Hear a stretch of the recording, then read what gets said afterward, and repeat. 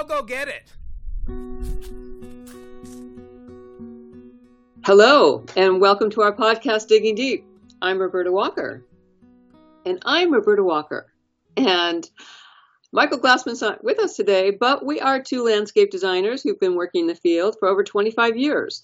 And through our podcast, Digging Deep, we're going to bring to you our knowledge and our challenges and all the things that we'd love to pass on to you without you having to hire a landscape designer. However, hiring a landscape designer is a very good thing, especially if you want a beautiful garden and if you want to do it once and not keep redoing it over and over again. But if you are a do-it-yourselfer, we're going to give you a lot of good information, and so that you don't make the mistakes that we, like everyone coming up, made them in the beginning. But things are too pricey these days to make mistakes. You want to know where you're going with your garden and your new design. And the way to do that is to measure, know what you want, draw it all out, and be able to calculate your linear and square footage so you can order materials. But that's not what I'm going to talk about today. What I'm going to talk about are herbs, or in England, they say herbs, and they do that because there's an H at the beginning of the word. So a lot of the plants that we use in the landscape, you may or may not know, are herbs, or the herbal variety.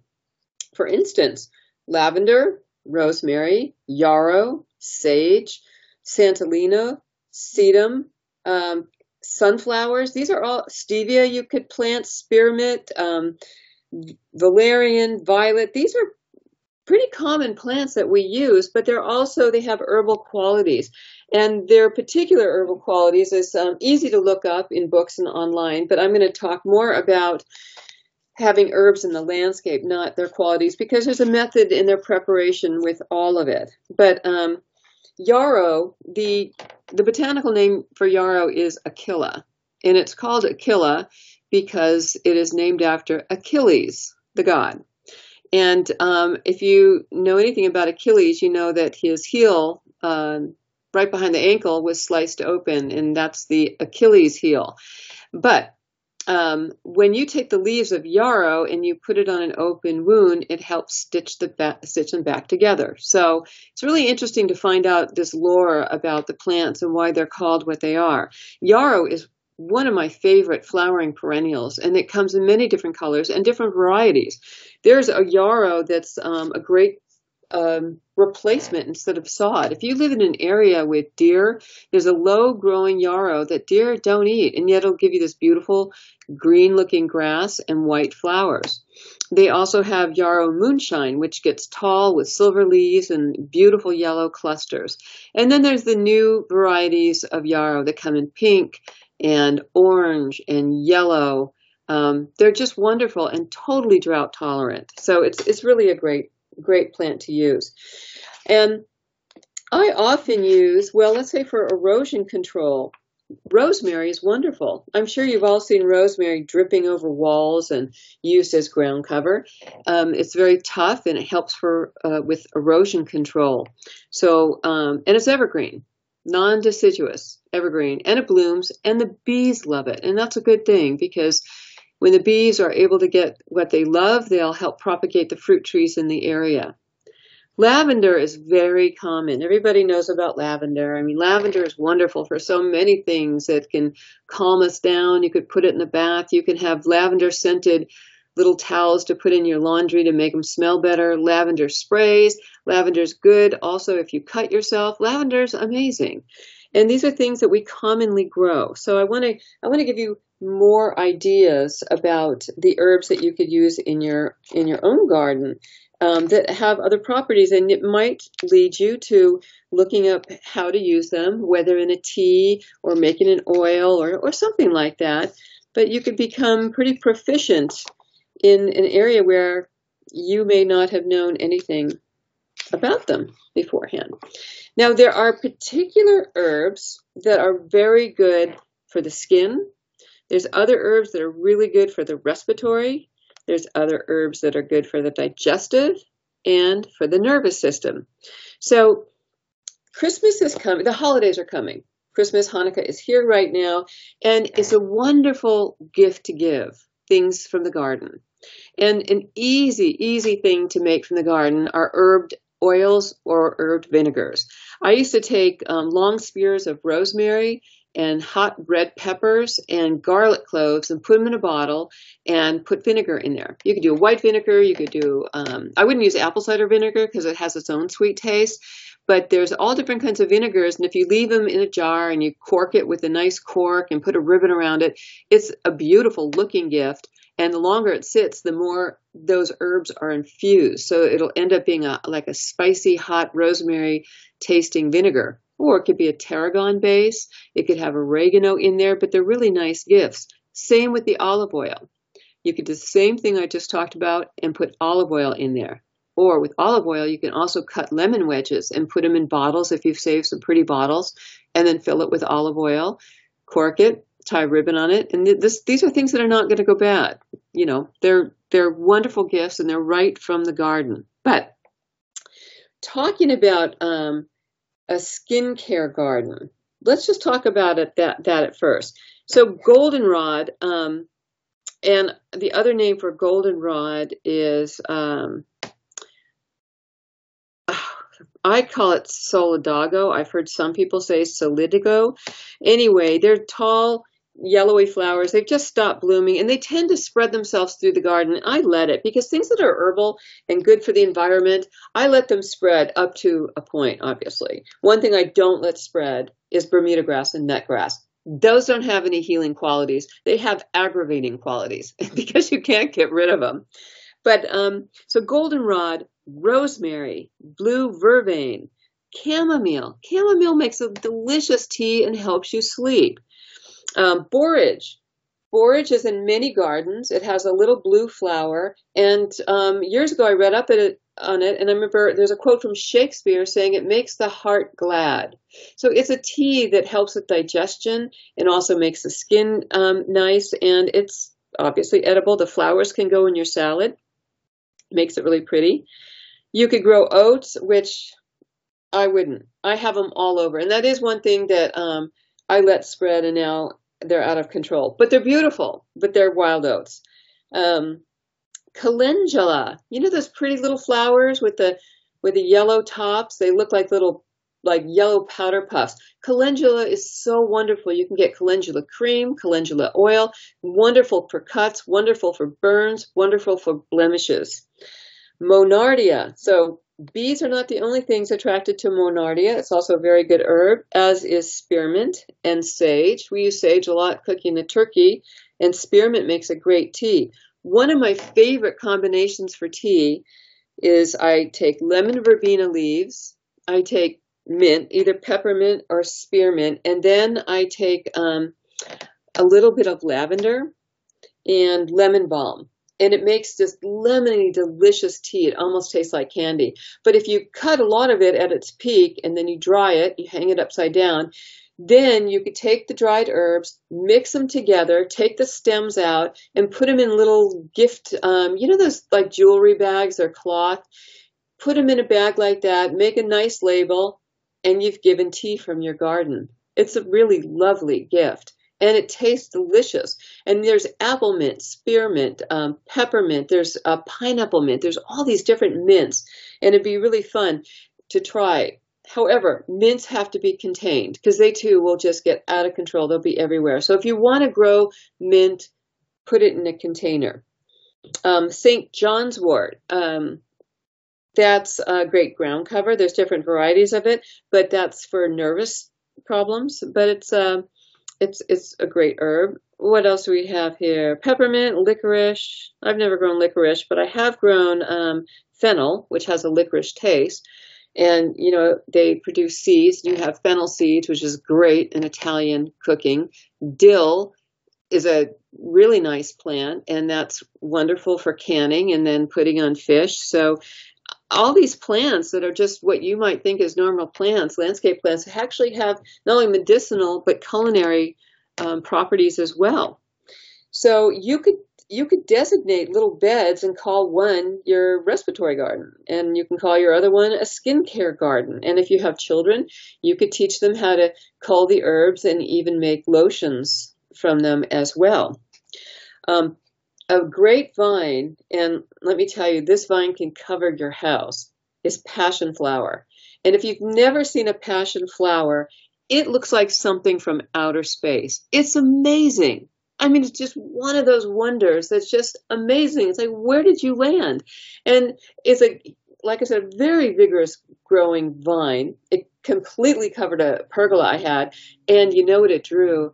It drew not the monarch, but a different type of butterfly that's orange with black, Filaria, something like that. Anyway, they loved it. And it also has a fruit. Well, any part of that passion flower, whether it's the stem, the leaf, the fruit, or the flower, can be made into a tea, and it helps sleep. It helps you with going to sleep and staying asleep. It's really wonderful, but you really have to have something that'll grow on because it's so vigorous. Lemongrass. Now, I grow lemongrass, and we're here in Sacramento, and it's foggy and kind of cold today, but the last couple of days it's been in the high 60s. So I'm now able to grow lemongrass without it dying in the winter of cold, because lemongrass traditionally is a more temperate and tropical plant. But mine's lasting year to year. So lemongrass is wonderful for Thai cooking. It's very lemony. Use the very bottom part of it, cut it off, clean it, smash it, throw it in your Thai soup, and it's delicious. We all know about basil. We know about thyme and parsley. These are things that are not just culinary, but they have healing properties as well. So you can have your own little medicinal garden. And in the early days, say the 1200s, medieval, and for a few hundred years after that, the king and queen of the castle, which were the rulers, and then they had the serfs living around, they had the people living within the walls, without of the walls. Well, any medical problems they had, they would come to the lady of the house, because the lady of the house always had a medicinal garden. It was right next to the kitchen garden. And they would be making poultices and syrups for coughs and teas. And so it's something that's gone way out of date, that now we have a sniffle, and the first thing we do is we take something in a chemical form, when plants are very effective, very effective. And I so want to pass on the idea and the fun of growing herbs and medicinal plants. Echinacea. Everybody knows what purple coneflower, or most people know what purple coneflower is. Well, you've seen echinacea tablets. That's when they've taken the plants and the roots and ground them into powder, and then you have something that's great for colds. And black-eyed Susans, that's something I use all the time, just mainly for beauty, but it's really good for women's health, the heart, and the circulatory system. Borage, like I said, women's health, skin, hair, nails, and makes you feel happy. Gosh, there's just so many here. Catnip. All right, I've got cats. Catnip is also called Nepeta. Nepeta is an evergreen plant with little blue-purple flowers. And usually once a day, my cat will slip under my little garden gate and go in there and lay in the Nepeta, the catnip, and get high. So he rolls around for quite a while. He gets frisky, and then he's out. He's out for a nap. He loves it. But it's also good for us as well. It's good for children's health and stress relief, cold and flu. I so urge you to pick up a book on herbs, because there's no reason why in your garden, your landscape, you can't have things that grow that you eat, and things that you grow that are not only beautiful, but things that can potentially become gifts for tea or healing things for the family. You know, like I said, chamomile. I think even Peter Rabbit's mother gave him chamomile when the gardener chased him out of the garden. Boy, that'll take care of you. Comfrey has big leaves, and they're really soft. Comfrey is really good for the digestive system. And then, like I said, there's all kinds of mint. Now, dandelion. Everybody looks at dandelion as a weed. And for the most part, a weed is something that you don't want growing where it's growing. But it usually has some kind of good habit somewhere else, except nutgrass and Bermuda grass. I'm going to keep saying that because I hate that stuff. Anyway, dandelion has the little puffy flowers when they bloom, and kids pick them and they make a wish, and you blow it and off they go. And then as you've blown them, you scattered the seeds, so another 100 dandelions will grow. Well, The dandelion leaves are so good for your liver, or you just clean them and put them in your salad. They're just wonderful. Digestive, liver, intestinal, skin, hair, nails. They're bitter, but there's a lot of bitter lettuces, and if you mix them with the rest, it's really good. So before you go pulling out the dandelions, also know that they're really important for the bees too. So you don't want to get rid of all of them. You can grow ginger. I grow feverfew because feverfew has these little white flowers with a little yellow center. They look like daisies. It's good for pain relief, brain, memory. When you buy ginger and you don't use it, sometimes you'll see a little root coming out. Stick it in the soil. You can grow ginger. Same thing with your celery. You cut off some stalks, or if you buy it from the store, you take the bottom stalk and keep it in water and then put it in the soil. You will be able to grow it. A lot of these plants can be regrown and regrown. Hops. Hops are great for beer, making beer. That's a summertime thing, but hops can grow up to 20 or 30 feet high, which I think Michael and I spoke about this. If you make just a basic teepee out of, let's say, some bamboo canes or sticks, and then you grow hops at each pole, it will completely cover it, and your kids will have the most wonderful green teepee. And then after they flower, you can cull the hops, and if you are a beer maker, there you go. You've got it. So these are just things that you could do right at home. I have lemon balm, and lemon balm is another thing that puts itself all over. But again, its tea is delicious.